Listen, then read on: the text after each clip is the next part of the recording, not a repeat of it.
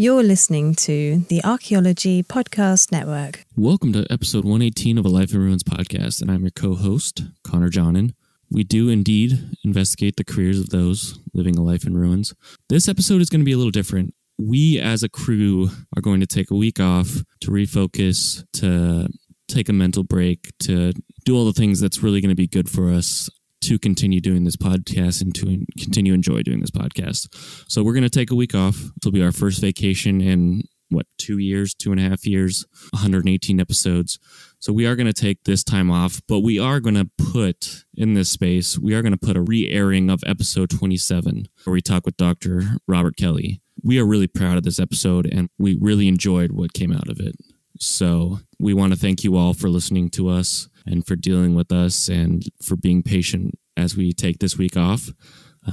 We'll be back strong, full of puns, full of yelling at each other, and there might be some archaeology in there. I'm not sure.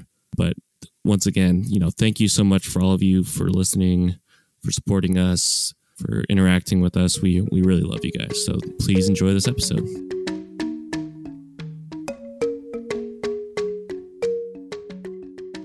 Welcome to episode 27 of the Life in Ruins podcast, where we investigate the careers of those living a life in ruins. I'm your host, Carlton Gover, and I'm joined by my co-hosts, Connor John and David Ann Howe. Our guest tonight is the Dr. Robert L. Kelly, who is a professor of anthropology at the University of Wyoming. Dr. Kelly, it is extremely awesome to have you on the podcast. Dr. Kelly was both mine and Connor's master thesis advisors and was on David's thesis committee. So this is the guy that really taught us how to be grad students and professional academics. So we're kind of nervous to have him on, but we're really excited at the same time. So how are you doing on this wonderful July 5th, Dr. Kelly? I'm doing great. Good. And you're in Laramie right now? I'm in Laramie right now. Very quiet here. I don't think I've ever been there that long during the summer. Probably like a day or two here and there. This is probably the most time I've ever spent in Laramie in the summer. I'm usually out in the field someplace. Yeah. Is that odd for you this year? I'm sure it is. It's extremely odd for me. It doesn't feel right. I sometimes I just want to go out and sleep in the back of my pickup truck in the driveway just to make myself feel better.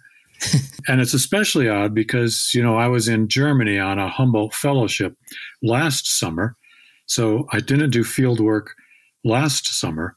And I believe this is the first time since 1973 that I've not done field work 2 summers in a row. Wow. And it's not a good feeling.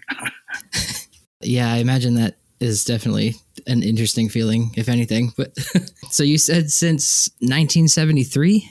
Yes.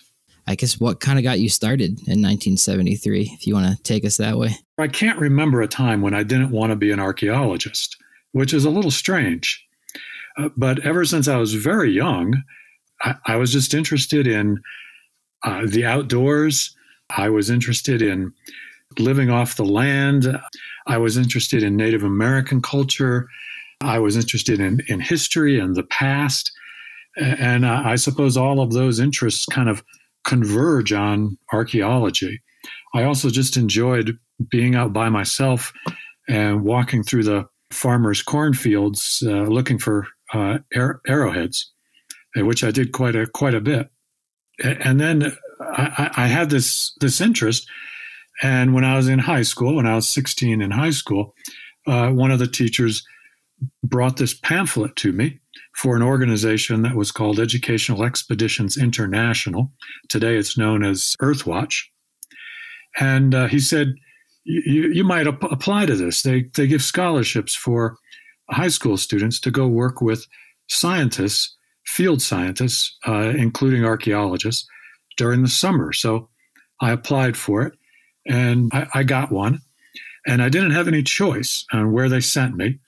They simply just told me, you're going to go out to Nevada from my home in Connecticut, and there's a project out there, and you're going to work on that project. There was the Gatecliff rock shelter excavation run by David Hurst Thomas. So I went out there for several weeks when I was 16 and got to know David, and like they say, the rest is history.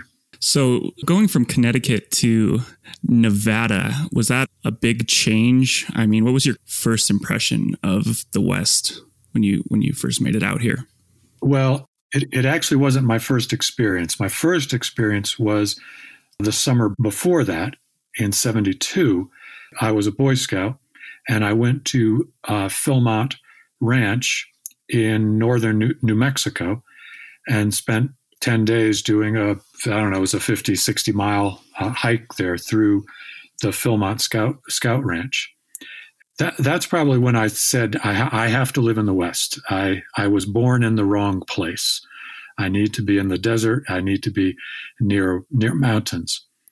So I was actually really thrilled when it turned out the excavation I was going to go on was in Nevada, because it was out west, and that's where I wanted to be. So it wasn't my first experience in the West, but it was nonetheless an interesting experience, because the first day that I was there in the camp, we get up, and the task I was assigned was to go work on the survey team. I wasn't out at the excavation. I did eventually work at the excavation, of course, but the first day was to go out and work on the regional survey that David was doing with the project, and that was run by Robert Bettinger, who was a brand new PhD at the time. So we went out and did survey that first day, and I'm going to make a very long story short here, but we ended up getting stuck in the truck and spent the night out. It was about 7 of us who spent the night out in this pickup truck. Oh no! And the next morning, Dave Thomas found us by he convinced a local rancher to fly out to look for us in his little 2-seater airplane. And this fellow just landed the airplane in the middle of the desert, came over, and he and David helped push us out of the ditch that we were stuck in. I think that's when I learned that you never take a 2-wheel drive pickup into the desert. Oh my goodness! But that was my first day of archaeology. Was we got stuck and spent the night out sleeping in the dirt next to the truck. I thought it was great fun. Well, I can imagine. How many summers did you spend at Gatecliff, Dr. Kelly? Oh, after the summer of 73, I asked David if I could come back, not through Earthwatch, but just as a volunteer. And he said I could. And so I went back to Gatecliff in 74, 75, 76. By 76, he put me in charge of another excavation, the excavation of another rock shelter. In 77, I worked with David in southern Nevada doing a survey around Pleistocene lake shores. By 78, I worked with Bettinger in California and a little bit at Gatecliff. That was the last season of excavation at Gatecliff. Then in 79, I worked with David at the excavation of Hidden Cave in western Nevada. And then in 80 and 81, I was doing my own dissertation fieldwork outside Fallon, Nevada. So cool. I just kept working with David. And you guys know that now Dave and I co-author textbooks together. So it was probably the second best piece of luck I had in my life. That's super cool that you guys have maintained that relationship professionally, and it's really worked together with that. So for the folks who may not know much about Gatecliff, do you mind explaining what's so cool about this site? Gatecliff, it was a wonderful site to have your first experience on, although also a terrible place to have your first experience. A terrible place because I thought, well, this is what archaeological sites are like, and every place I dig is going to be like this one. And Gatecliff is absolutely, utterly unique. It was enormously deep. The site was, well over 40 feet deep by the time the excavation was done. Although the lowest deposits are not even 10,000 years old. And the reason it's so deep, and the reason that makes it so unique is that it's a rock shelter in a canyon, and out in front of it is a very small stream. If you saw it today, you would wonder, how could this stream do this? But occasionally that stream would apparently get dammed, and the water would back up and fill into the shelter. And when it filled into the shelter, it carried some sediments in with it, but then a lot of very fine windblown sediment would get blown into the water and would settle out into the rock shelter. And it formed these layers. Sometimes they were like a meter thick of these very beautiful, clean, white layers of fine-grained silt, which separated these living floors.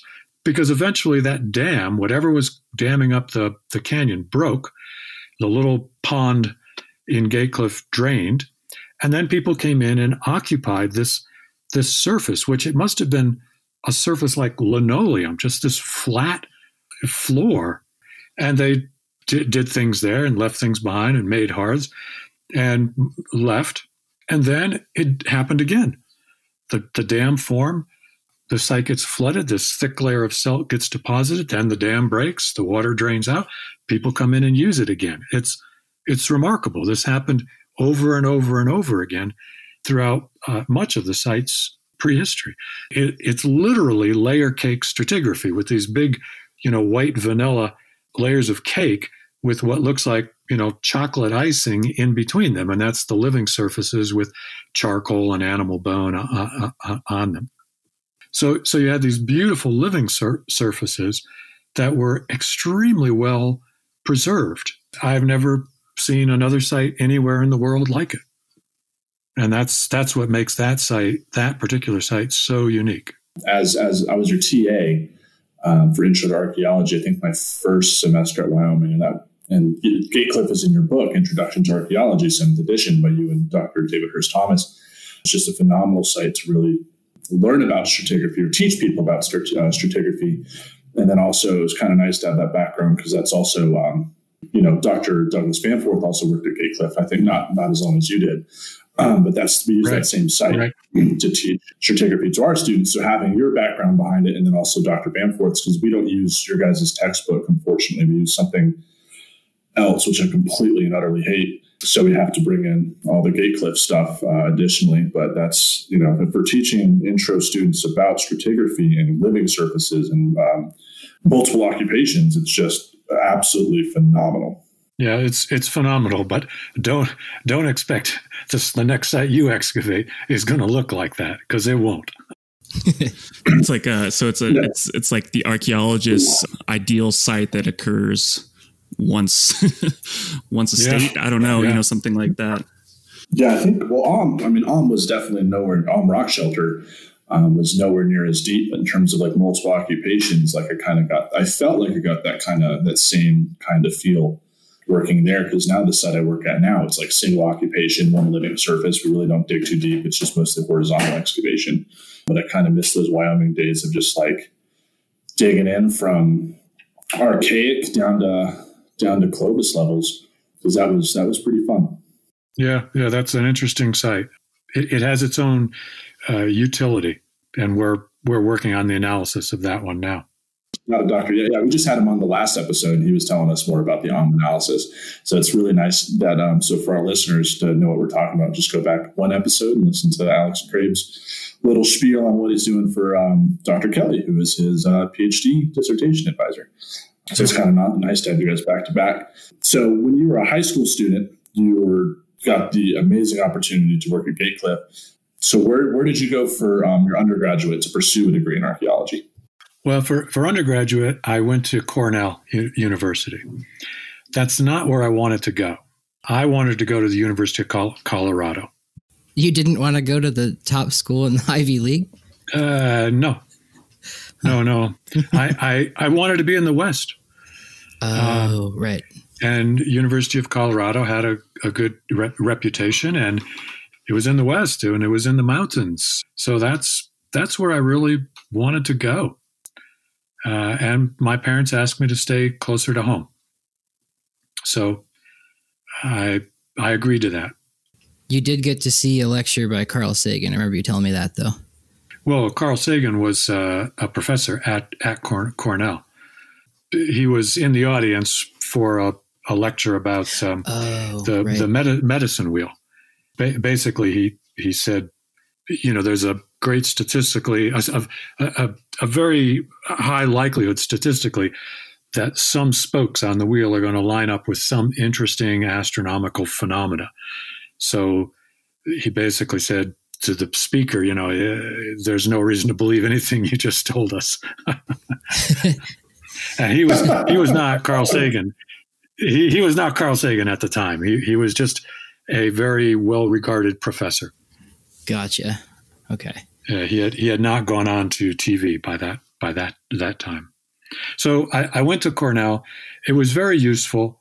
It's a very good school, of course, and it gave me an opportunity to go spend a semester in South America, in northern Chile, where we excavated some sites, the kinds of things I've never worked on since, including an Inca site. So that was all very, very useful for me. That experience shows up in my textbook, and it shows up in a lot of my lectures. So I wasn't completely unhappy with that, but yeah, I still wish that I had gone to Boulder instead. And then once I got done at Cornell, I went west. I had applied for the University of Michigan, which is where I wanted to go because it was the top graduate school at the time. I didn't get in the first time I applied, so I ended up at the University of New Mexico, where I worked with Lou Binford, which, of course, was a fantastic experience. It really helped strongly shape the kind of archaeologist that I am today.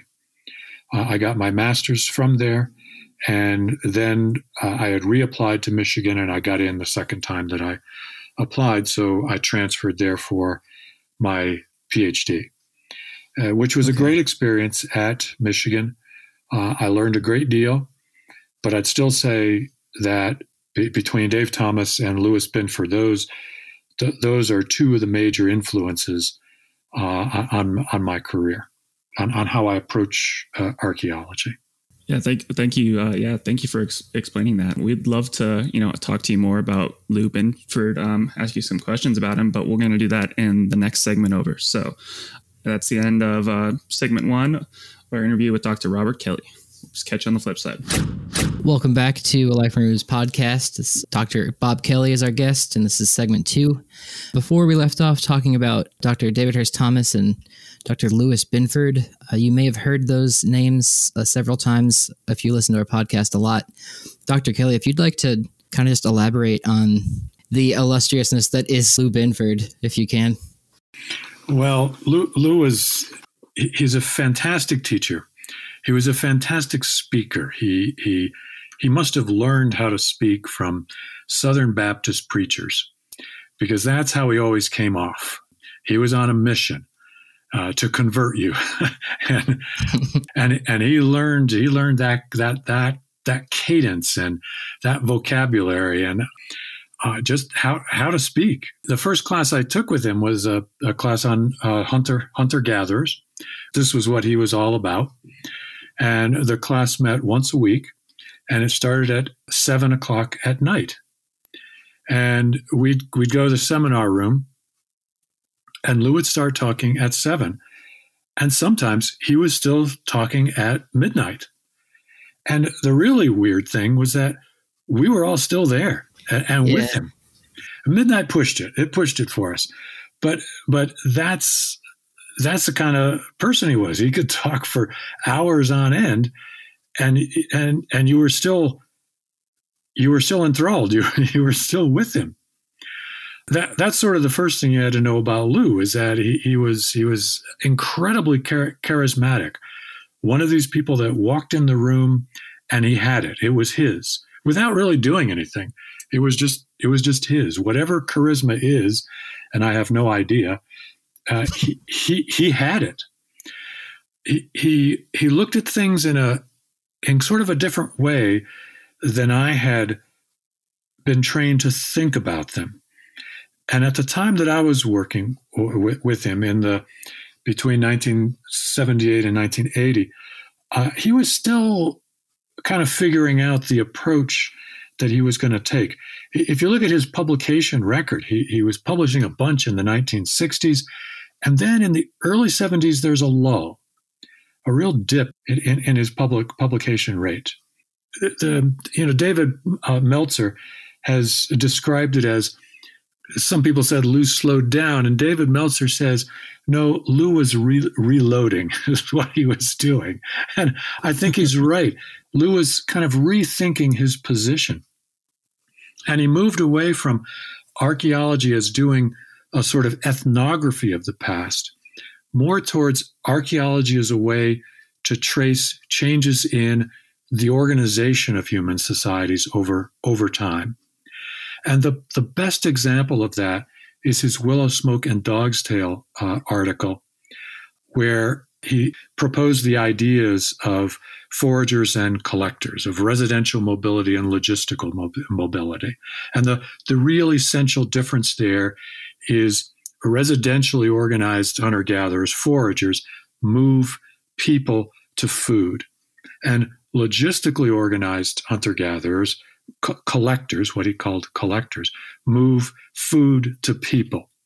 And that's a fundamental organizational difference in the need to get people and food together in order to survive. And that's what Lou really focused on, was how people get organized in these different ways.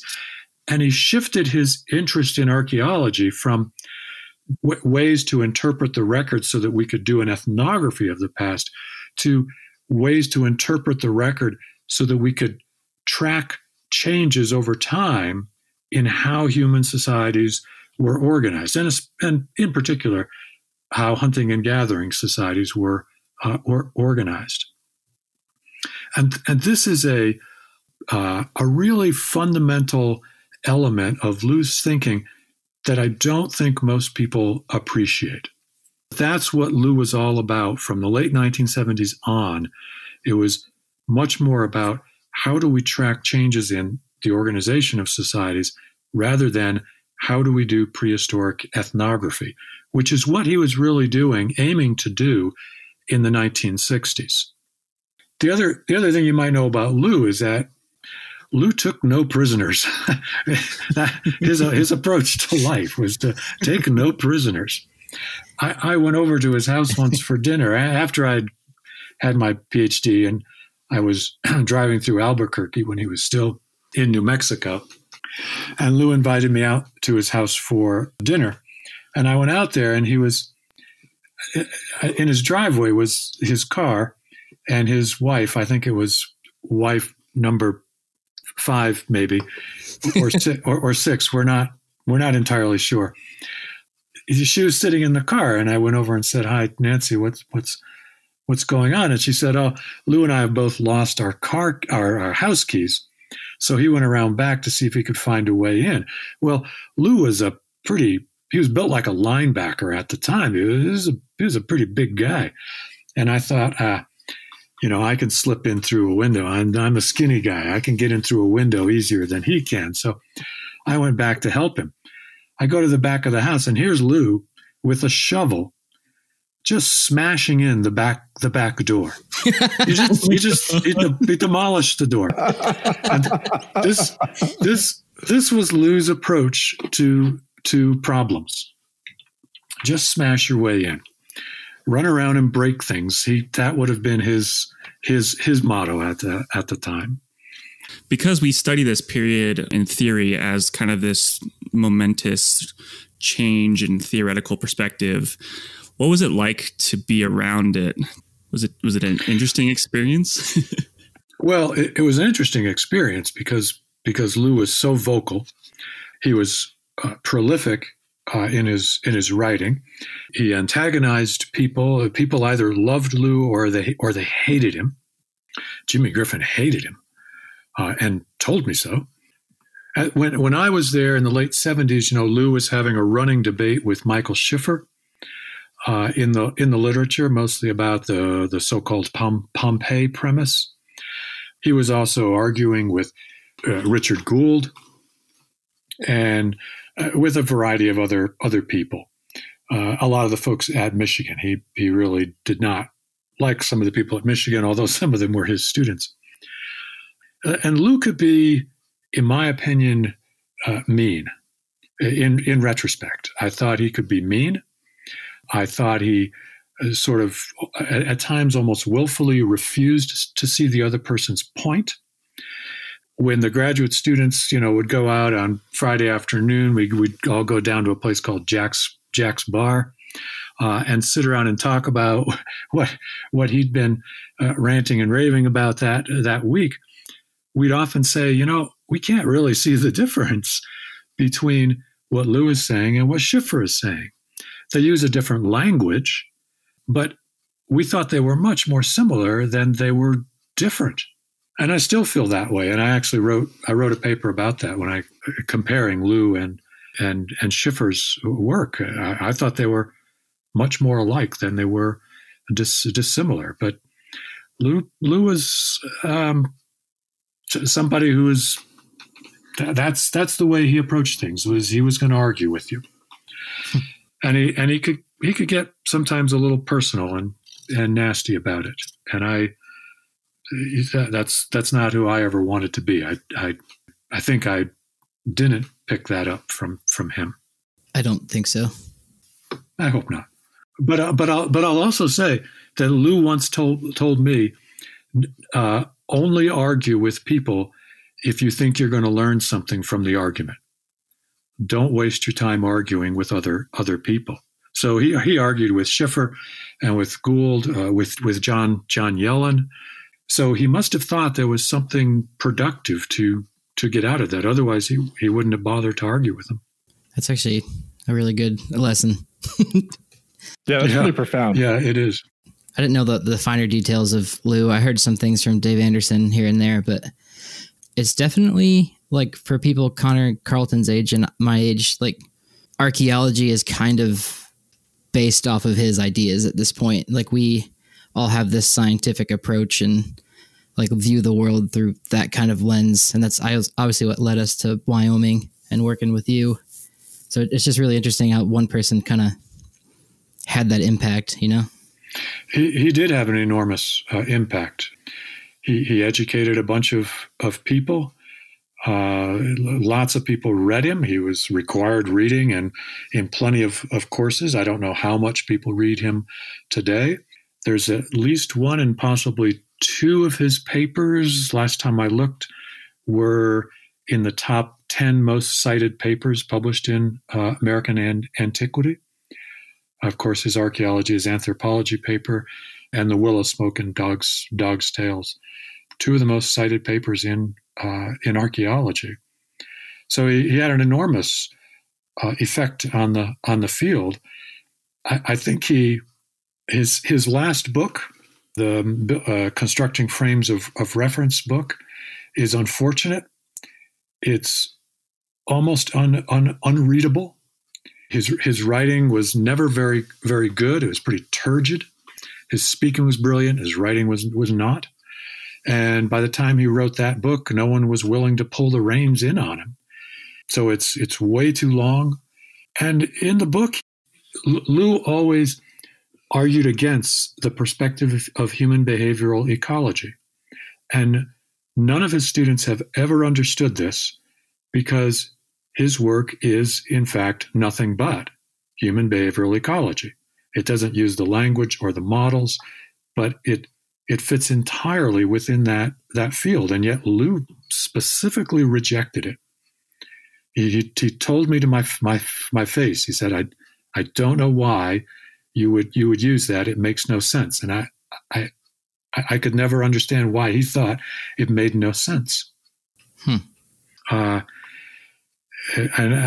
I just don't understand that. And, I guess we'll never know.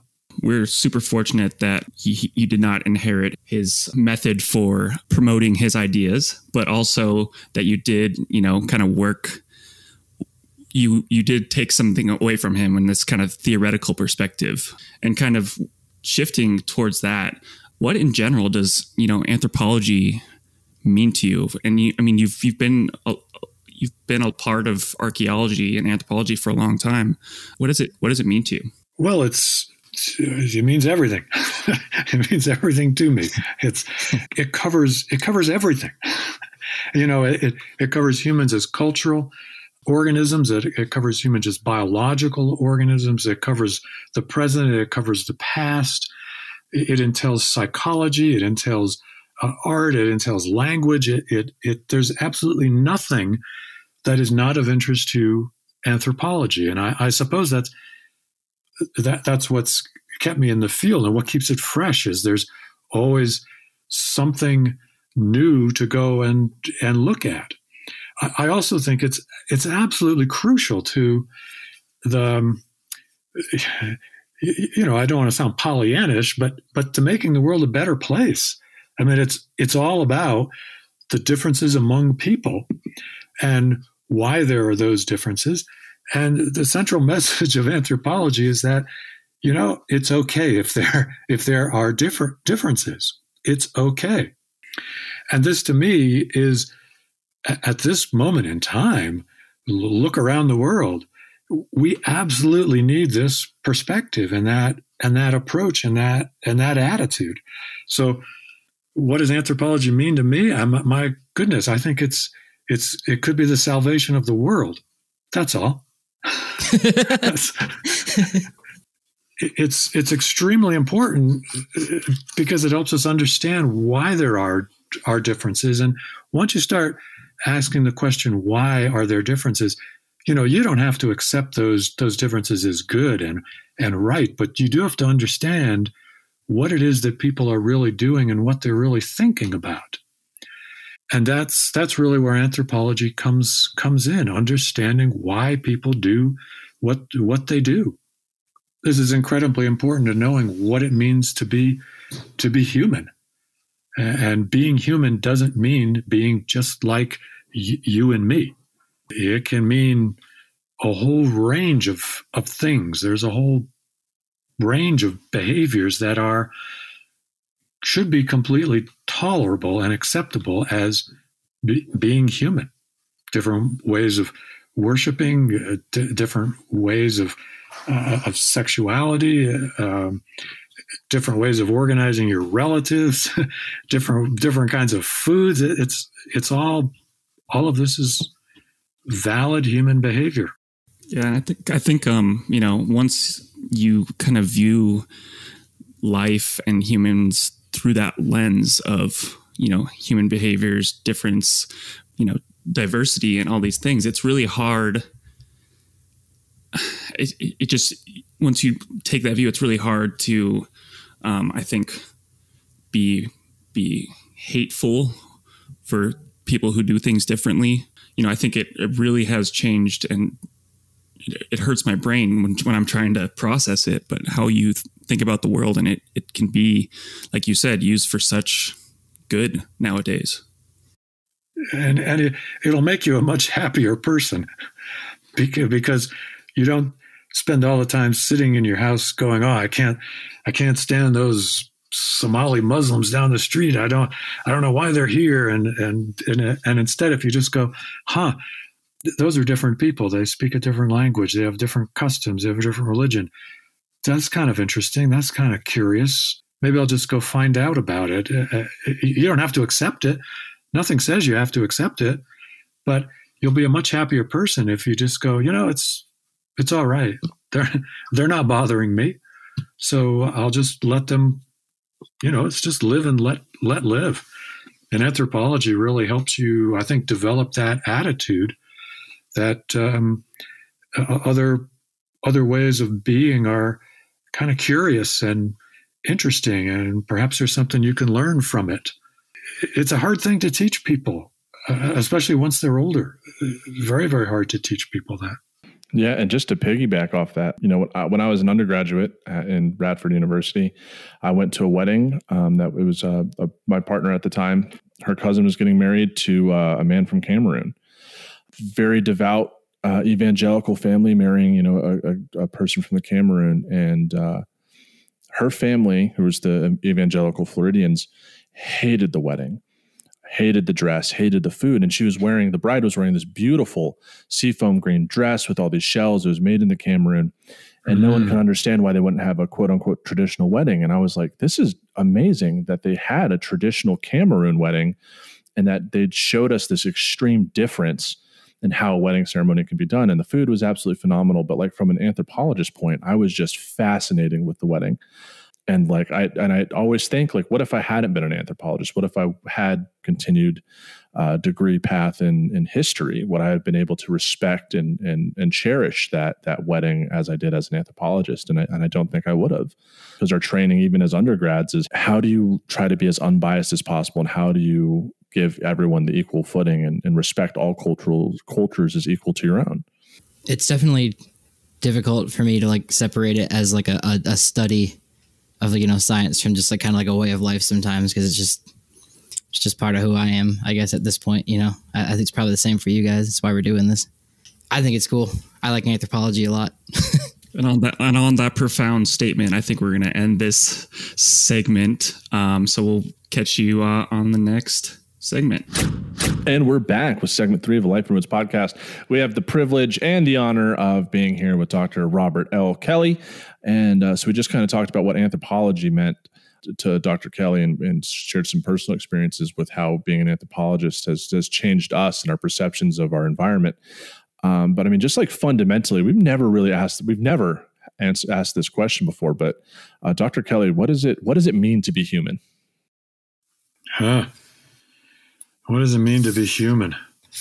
Well, I suppose it could mean a lot of things, but what really makes humans unique in the world of animals is culture.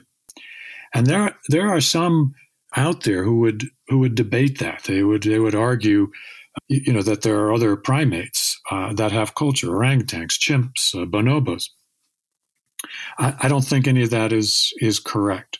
And I think if you have a very simplistic notion of what culture is, then you could argue that ravens and crows have culture.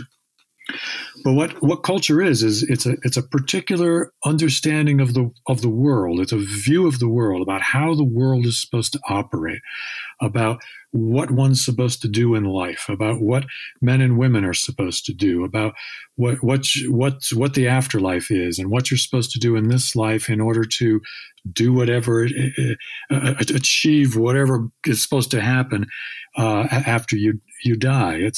It's got this idea in your head about what life is. And we aren't born with that idea. We acquire it. We're enculturated. We're socialized into that idea. But there's constantly an idea there about what life is supposed to be like. And for humans, this really sets up a problem, because what life is supposed to be like is never what life actually is. There's always a disconnect between life as we live it and life as we expect it to be lived.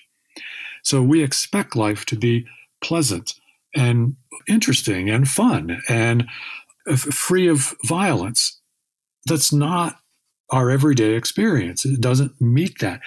So there's this constant disconnect between life as it is and life as we expect it to be, as our culture teaches us it's supposed to be. And this is what creates trouble between people of different cultures. When you encounter someone from another culture that clearly is not going to act in the way that you think they're supposed to act, there's a serious disconnect there. And that's where the whole field of cultural misunderstandings comes in. The interesting thing about culture is that once humans had it, and I suspect they had it about 200,000 years ago, that disconnect between what life is supposed to be like and life as a lived experience is going to constantly drive you to try and make life as it's lived into life as it is supposed to be. And that, I think, is what drove human adaptation up until the present day. We're still trying to deal with this disconnect between life as we think it's supposed to be and life as it's actually lived.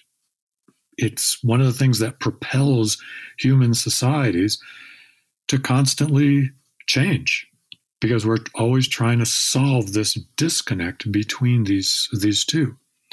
And I think that disconnect, the evidence for that disconnect, to bring it back to archaeology, the evidence for that disconnect lies in art and symbolic expression.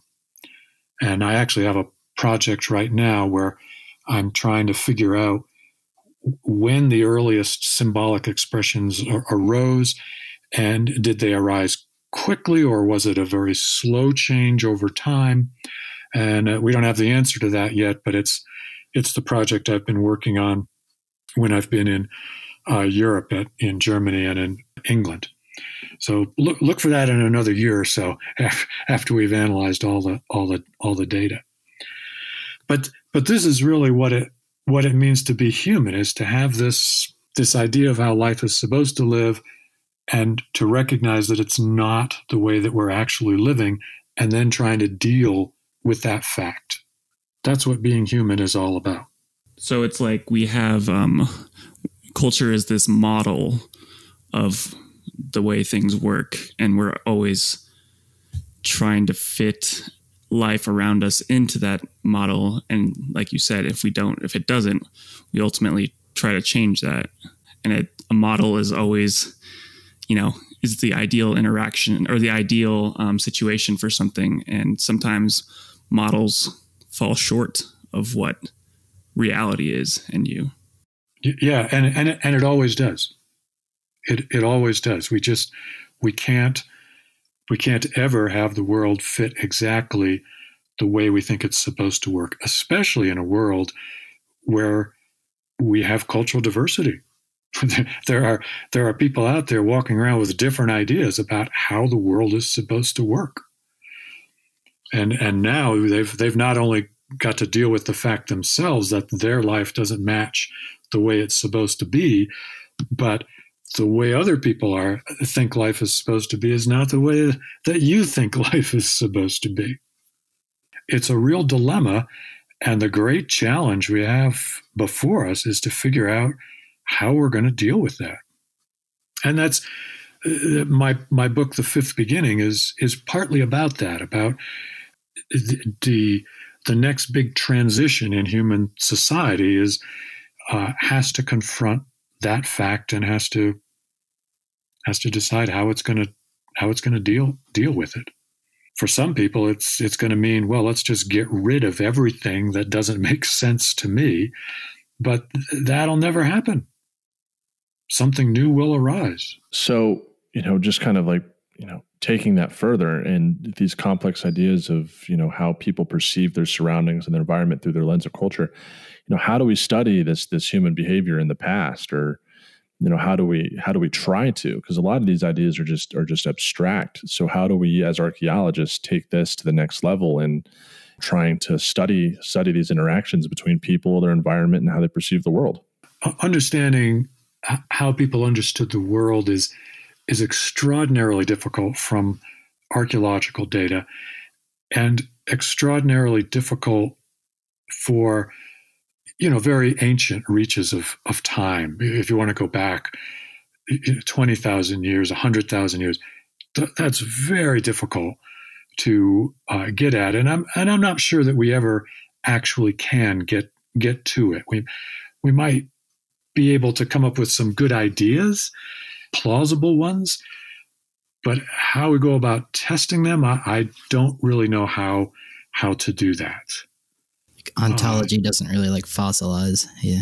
No, it doesn't. And you can get the same artifacts that have very different meanings to people. I mean, the same object can have very different meanings to people, and they can change over time. So It's very hard for us to get to that from prehistoric data. One of the things we might be able to study, though, is not, if we can't get to the actual specific abstract ideas, we can get to look at periods of time when the discussion and communication of those abstract ideas takes on greater importance. And this really comes back to Lou's idea of looking at the organization of things. We can't really look at specific ideas, but we can look at how important was it for people to talk about ideas. And that's when you see, I think, in my opinion, is when you see real spikes in the production of things like art objects, because the purpose of art really is to talk about the disconnect between life as we think it should be and life as it is. Ooh. The example I always give is the art of Norman Rockwell, who used to paint the covers of Saturday Evening Post. And he's famous for painting these pictures that are all these very placid, white bread, white, middle class scenes of life where everything is really wonderful and pleasant. And there's lots of them. The policeman sitting at a lunch counter with a little boy who's clearly running away from home. And the cop is just sitting there. And it's very clear the cop is going to have a conversation with the boy and convince him that he should go home. It's a very wonderful view of policemen, especially in today's world. And then when you look at Norman Rockwell's life, you would think he lived this life, right? He was not painting scenes from his life. He was not. His life was miserable. It was full of rejection. He was never accepted as a real artist by the art communities. He could never have a showing of his art. He was a mere illustrator, not an artist. He went through several marriages. There was institutionalization in there. He did not live a very happy life. He was painting pictures of life as it's supposed to be, not the life that he was living. My favorite artist is Edward Hopper. And if you look at Edward Hopper's paintings, it's nothing but loneliness. His famous painting of the diner in New York City, where there's several people sitting there. It's obviously late at night, maybe the early morning hours. Nobody's talking to each other. Several people all alone. They're with people, but they're lonely. And this is what Hopper talked about. And Hopper's painting this in New York City, a city of several million people at the time. This is in about 1941, I believe. This is his Nighthawks painting. And you're wondering, how could you be lonely in a city of millions of people? And he's wondering about this disconnect between life should be connection with people, but it's often not connection with people. And his art is trying to grapple with that disconnect. And that's what art always does.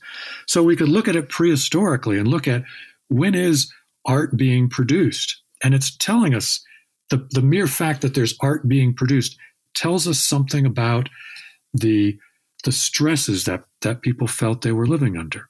So look at Clovis. How much art is associated with Clovis? I guess we can have their, the prettiness of their points and maybe ochre, and that's about it. That's like it. There's like no rock art.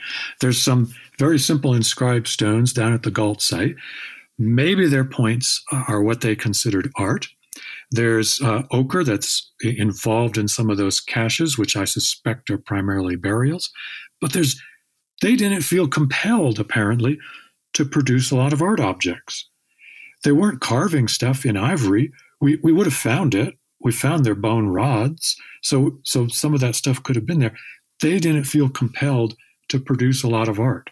My guess is that the lives of Clovis folks was going pretty much the way that they felt life was supposed to be going. There was much less of a disconnect between the life that they thought they should be living and the life that they were actually living. That's my interpretation. I don't know if it's right, but that's one way that I think we can study the ideology in the past. Look at periodicities in the production of symbolic things, rock art, carvings, whether pottery is decorated or not. Maybe whether stone tools are made fancier than they have to be or not. But I think that's the most productive way to look at the abstract culture of prehistory. It changes more when you get more of a production of art and you can start looking at how are men portrayed, how are women portrayed. You can start talking a lot more about that. What sorts of things do people paint? But it gets more difficult to do in the more ancient reaches of time. And I know you had mentioned a couple of these. What other modes of artistic expression have you been studying for this project that you've been in Germany for? The Paleolithic Art Project is looking at the objects of symbolic expression, which I sort of gloss over as art, from about 40,000 years on back. The oldest objects that I've put in the database and that I accept as some kind of object of symbolic expression is about 140,000 years old. There may be some older stuff. There are some objects out there that are older than that, but we can't date them very well. And for this project, we're asking the question, to what extent does taphonomic bias structure the archaeological record of objects of symbolic expression? And the reason we're looking at taphonomy is because most of these art objects are done in organic medium. It's an antler or bone or ivory or shell. So we're using a taphonomic model to try and correct what the record looks like, to see what it actually looks like if we took away the nasty destructive forces of the record. So we're looking at mostly portable objects. All the rock art, the painted rock art, tends to show up. It's younger than 40,000 years ago. And we put the cutoff at 40,000 years in part because after 40,000 years ago, there's no question about it. Humans are cultural beings. And that's really what I'm trying to ask is, at what point did humans become cultural beings? Because art is going to symbolize that, is going to tell us when that happened. Have you ever had the chance to really study the El Castillo caves in, is it Spain or France? Spain, right? El Castillo. Those are in Spain. I've never studied those caves. That's a lifetime of preparation there. I've been in Lascaux. That cave was closed to the public many years ago, but I was there in the early 2000s when they were letting a few people in each week, and you kind of had to ask permission to get into it. And I had some friends in France who pulled some strings for me, and I was able to go in Lascaux. Did you see any evidence of giraffes or Asian elephants in either of those caves? We have it on good authority from a individual in Oregon who sells solar panels that he swears that there are these African and Asian megafauna represented in these caves. No, that's not correct.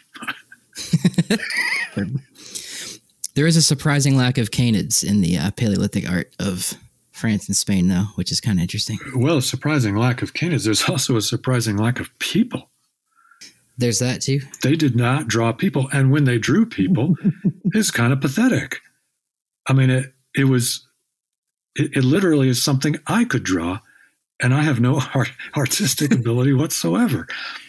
So that's kind of curious. I don't think we really know the answer to that. Do you think it's because we didn't want people and dogs like interacting with the hunting animals or something like that? Or I have no idea. I have no idea. I honestly have no good explanation for that one. Interesting. Well, I guess now that I've stumped Bob Kelly, let's go to the next section. And welcome back to Life in Ruins for another special episode. We're doing 4 segments instead of 3. We're here with Dr. Bob Kelly from the University of Wyoming. So this episode has gone extremely well, and something that we wanted to touch upon since Dr. Kelly, you've been in the field from very pivotal moments. One, starting a career at Gatecliff, but also being witness to that transition that Dr. Lou Binford brought in from really moving towards that cultural historical approach to making archaeology a science and grounded in the scientific method. And you've seen the post-processual, some would say revolution, others would say rebellion. And so you've been around for some pretty pivotal moments of our field. And so we just kind of wanted to ask you in general, how has the field changed since you first began being a professional archaeologist back in the 70s? Well, okay, yeah. So my experience goes back to 1973. And the field has changed a great deal in a number of different ways and for different reasons. How has it changed? Well, I'd first of all point out that its composition has really changed. That back in 1973, if you went to an SAA meeting, most of the people there would be Caucasian. Most of them would be male, not all, but most of them would be male. And you would see very few people of color, virtually no Native Americans, which, back then I was a teenager. I didn't give it another thought, but when you think about it, that's really weird. So the nature of the field was in part a function of the sociology of the field, the fact that it was dominated by Europeans and by white males. What else can I say? That's certainly changed over the years. The SCA's membership is 50% female now. We have a Choctaw who's currently the president of the organization. There's many more Native American and African Americans who are at the meetings. It's become much more diverse and pluralistic, and that's only been a good thing. It has produced some tensions, but overall, it's a very good thing. Back in the 70s, when we would go into the town of Fallon, Nevada, Dave Thomas told us that we may not go to the Sagebrush Bar. And okay, why is that? Why can't we go there? He said, well, that's where the Paiute go. And if you go there, you're going to start talking with them and it'll cause trouble. And we don't want trouble. So you can't go to that bar. So, okay. I was young. Dave, today would never say that today. Individuals like him have changed enormously. When we ran the excavation at Hidden Cave, which was outside Fallon, Nevada, this is back in '79, we ran public tours through the site. And there's a community there, the Paiute Shoshone community, right outside Fallon. And they, as members of the public, they were certainly welcome to come on the tours, but we didn't specifically reach out to that community. That was, looking back on it, I just go, how the heck could we have done that? How could we have missed that? Why? It's just kind of baffling.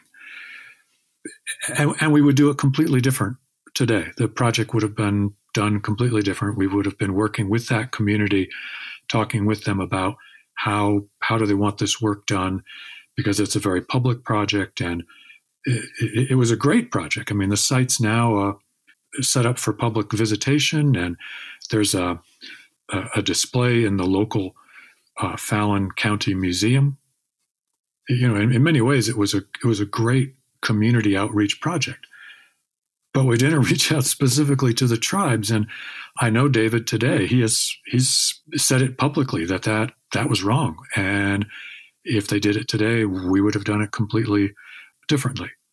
And that's true for many archaeologists. The whole idea of working with the community, of a community-based archaeology, is becoming much, much more prevalent. And many archaeologists are finding this quite satisfying to be working with tribes rather than arguing with them about things like NAGPRA and burials and so on. It's much more fun to work with people than against them, and it's much more interesting and productive.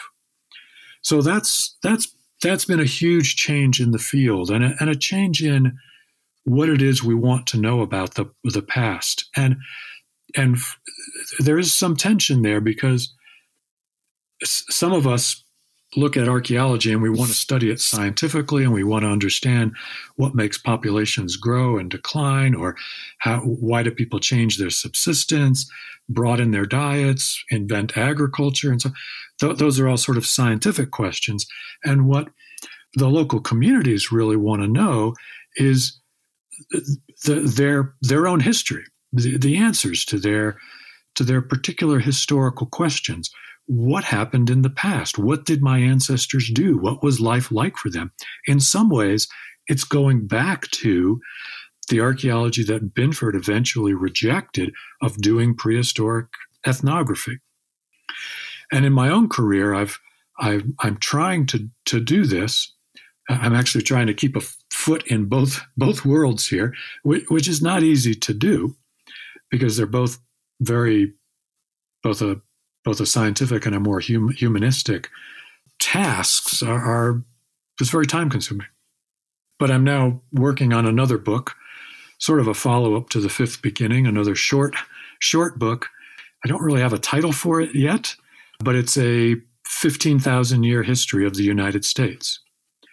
And my goal is to give a history of the United States starting 15,000 years ago and actually coming up to the present day. And I've been working on it this summer, and I've realized this is a much bigger task than I had imagined it would be. But it's partly to satisfy that desire to not be a scientist, but to be a humanist and present a readable history of this chunk of real estate that today is the United States. I'm assuming the sixth beginning was already taken. Everyone asks me about the sixth beginning, and I always tell them, look, let's get through the fifth beginning first, and then we'll worry about the sixth beginning. So the field has changed enormously in that way. Its composition has changed, and some of its goals have changed, partly as a result of the change in the composition. There's another way that it's changed. Back in the late 70s and early 80s, there was a bumper sticker that showed up on some archaeologists' vehicles that read, "Archaeologists are the cowboys of science." And at the time, it was sort of true. We claimed to be a science, but we weren't a very good science. We were sort of science done by cowboys.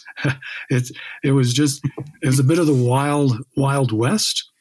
We claim to be scientists because we have a radiocarbon date, so that makes us scientists. We went through a whole long debate in the 70s, especially the 1970s, over what is science and what's a hypothesis and what's hypothesis testing. And let me tell you, this got really, really boring. There were so many papers written about them. Binford wrote some of them. There's the famous book by Watson, LeBlanc, and Redmond that was all about making archaeology into a science, that was published in the early 70s. We got it down deeply into the weeds of the philosophy of science and Hempel and Popper and whether the hypothetical deductive method was the model we wanted to use. And it just, oh my God, it just got really dull. The end result, though, was that archaeology has indeed turned into a much, much stronger science, We understand how to do statistics much better. We understand the limitations of the field. We understand the nature of the data that we're working with, and we're able to do work in a truly more scientific fashion without worrying about all the philosophy of science. We're able to do much better work. Big data has helped in this regard, because we can compile lots and lots of archaeological data, as we're doing in our current radiocarbon project, where we're building a database of North American radiocarbon dates. And we're able to do things much better than we did them in the 1970s. As part of this radiocarbon project, I've had to go back and look at reports from the 1960s and 1970s, and I read these, and sometimes I say to myself, "Oh my God, this is pathetic." It's sort of we're a bunch of kids playing at being scientists. I don't think that's true today, though. So how do we take kind of like what we've learned as modern archaeologists, building upon the theories and the methods of the past, and how do we make archaeology more prominent in contemporary political discourse? Oh, in contemporary political discourse, I'm not sure how to do that. I don't think Donald Trump would have the slightest bit of interest in listening to archaeologists talk to him. There's not enough money in our field to put us on his radar, and we too often stand in the way of projects. And of course, he signed an executive order a few weeks ago that basically guts the National Historic Preservation Act. If an agency wants to ignore it, they can. This is shocking, because it does it to the Environmental Protection Acts as well. So how do you bring it into the political discourse? Well, I think it has to be done through public education, through podcasts like this, although one's aimed even more at the public, through doing writing for the public, through museum displays, through public displays at sites along roadways. This is where it really has to be done, and it has to be done in the right way, in a way that speaks to the public. And I found this to be true with the Fifth Beginning. I had people send me emails from all over the country. People called me up, and not archaeologists. These are just, regular folks who were really thankful to read something that was a little optimistic at the end, or at least left the door open for an optimistic next chapter in humanity's history. It touched a nerve for some people, and I was happy about that, and that we could all do more of that. And in academia, that kind of work is not always really valued, and it really should be. Yeah, in general, the way I've always been explained to me is that academia it's about bean counting. It's about producing articles for prestigious journals, or there's all these kind of metrics that you have to keep up with. And, though normally that part doesn't contain this public engagement kind of thing. That's not what your goal is. Your goal is to, bring the university better, or, stuff like that. It just isn't in the culture at this point. Yeah. And it's I can do it at this point in my career because, I'm closing in on retirement. I don't really care what anybody has to say or thinks. I mean, you do reach a certain point in your career where you can do this, and it doesn't really matter.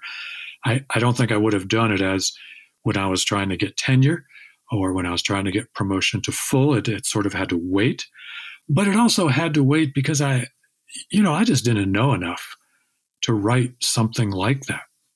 I just didn't know enough. I I'm finding it hard to write this book about North American prehistory, even after studying it since I was 16 years old. It's still really hard to do. It's a vast subject, and it only gets more vaster every day. It's not the sort of thing you can do necessarily really early in your career. Bob, it really makes me happy to hear that. In one of the breaks, we talked about what SciComm was and what you just said, that some of this public outreach should be, more valued. And, here at Boulder, we, the grad students, we have year reviews where, the department gets together and basically tells each grad student how they're doing. And I remember, we started this podcast back in March of last year, right before my review. And in my review, it said, don't let this podcast be a distraction, and you have other things to do. You need to publish. And in this past year, since this year has happened, I've gotten a job. Field work was canceled, so the Field School Boulder runs was canceled, so I couldn't go out back to Lynch with Dr. Bamforth and Dr. Carlson. And I got a job with the museum here to start a podcast with the museum, and I have a TED Talk coming up, and it's all a result of doing this kind of public engagement. This podcast itself is geared towards undergrads in anthropology or people who like archaeology. We're not a podcast that gets really into the nitty gritty about method or theory. It's to have a fun time, with David and Connor and myself and people we bring on to really educate and engage the public with just cool things that are going on in our field.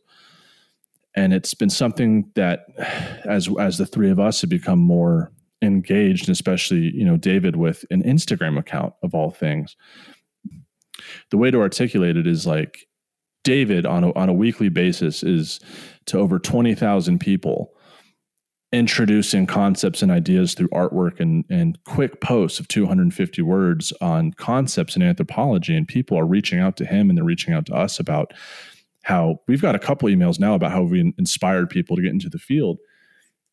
And yet we still get people, or in my case, professors wondering why I'm not publishing. And to me, I've kind of struggle with, we do a podcast and we get each episode now, I think it's over 1,000 downloads per episode upon the first month. And it's hard for me to look at a publication. If I do a publication on radiocarbon dating on plains chronology in the late prehistoric, how many people will end up citing it? Like maybe 100. And that's if I'm lucky. And how many people will read it versus how many people am I reaching with the podcast episode? And if we do an Instagram post, how many people are going to read that and be sparked into anthropology? And it's become a really hard, or not hard, but a difficult thing to weigh in my professional career. Is what's more important? Is it the number of articles I produce, or is it the amount of people I can reach through anthropological content? Every student has to make the decision for themselves. What are they going to be all about? And part of that is asking yourself what are my own personal strengths and being honest about that. And the other is, what would I like to see carved on my tombstone? And do you want to see carved on your tombstone? I published 10 articles in the Proceedings of the National Academy of Sciences that were well regarded by my peers, all 10 of them. Or you want to say, I inspired a bunch of Pawnee kids to go on to the university and get involved in their community and become historians or physicists or doctors. Or it's you have to decide what are you good at, and what do you want on your tombstone? Well, and on that note, we want to thank you, Bob, for many things, for gracing our podcast today. We want to thank you for teaching us and being patient with us as we went through the master's process. And we also want to thank you for signing that we graduated as part of that as well. Well, you're all most welcome, and I'm utterly delighted to see the three of you working together on this venture. I wish you all the luck in the world. Well, thank you, Bob. Appreciate it, Bob. Thank you, Bob. So, Dr. Kelly, this podcast is called A Life in Ruins, and we always ask our guests at the end if they would choose to do this over, like if they had another chance at life, would you choose to live a life in ruins? Well, the only thing I'm really good at is digging holes in the ground. So if I'm not going to be a ditch digger, then yeah, I'll take a life in ruins. I think that's the most honest answer we've gotten. Yeah. And on that note, we are going to end the show, episode 27, with Dr. Robert L. Kelly from the University of Wyoming. And we will see you next time this thing comes out.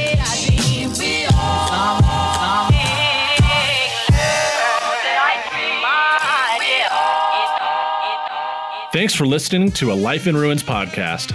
You can follow us on Instagram and Facebook at A Life in Ruins Podcast, and you can also email us at alifeinruinspodcast@gmail.com. And remember, make sure to bring your archaeologists in from the cold and feed them beer. Guys, what is one of the best archaeology mottos out there? And, how do you keep yourself going? Make sure your line level's straight. Use a square trowel. No, you just never throw in the trowel. Oh.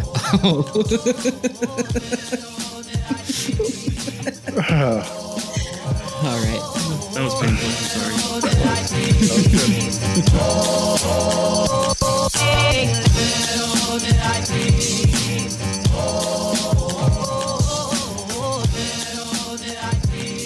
This show is produced by the Archaeology Podcast Network, Chris Webster and Tristan Boyle in Reno, Nevada at the Reno Collective. This has been a presentation of the Archaeology Podcast Network. Visit us on the web for show notes and other podcasts at www.archpodnet.com. Contact us at chris@archaeologypodcastnetwork.com.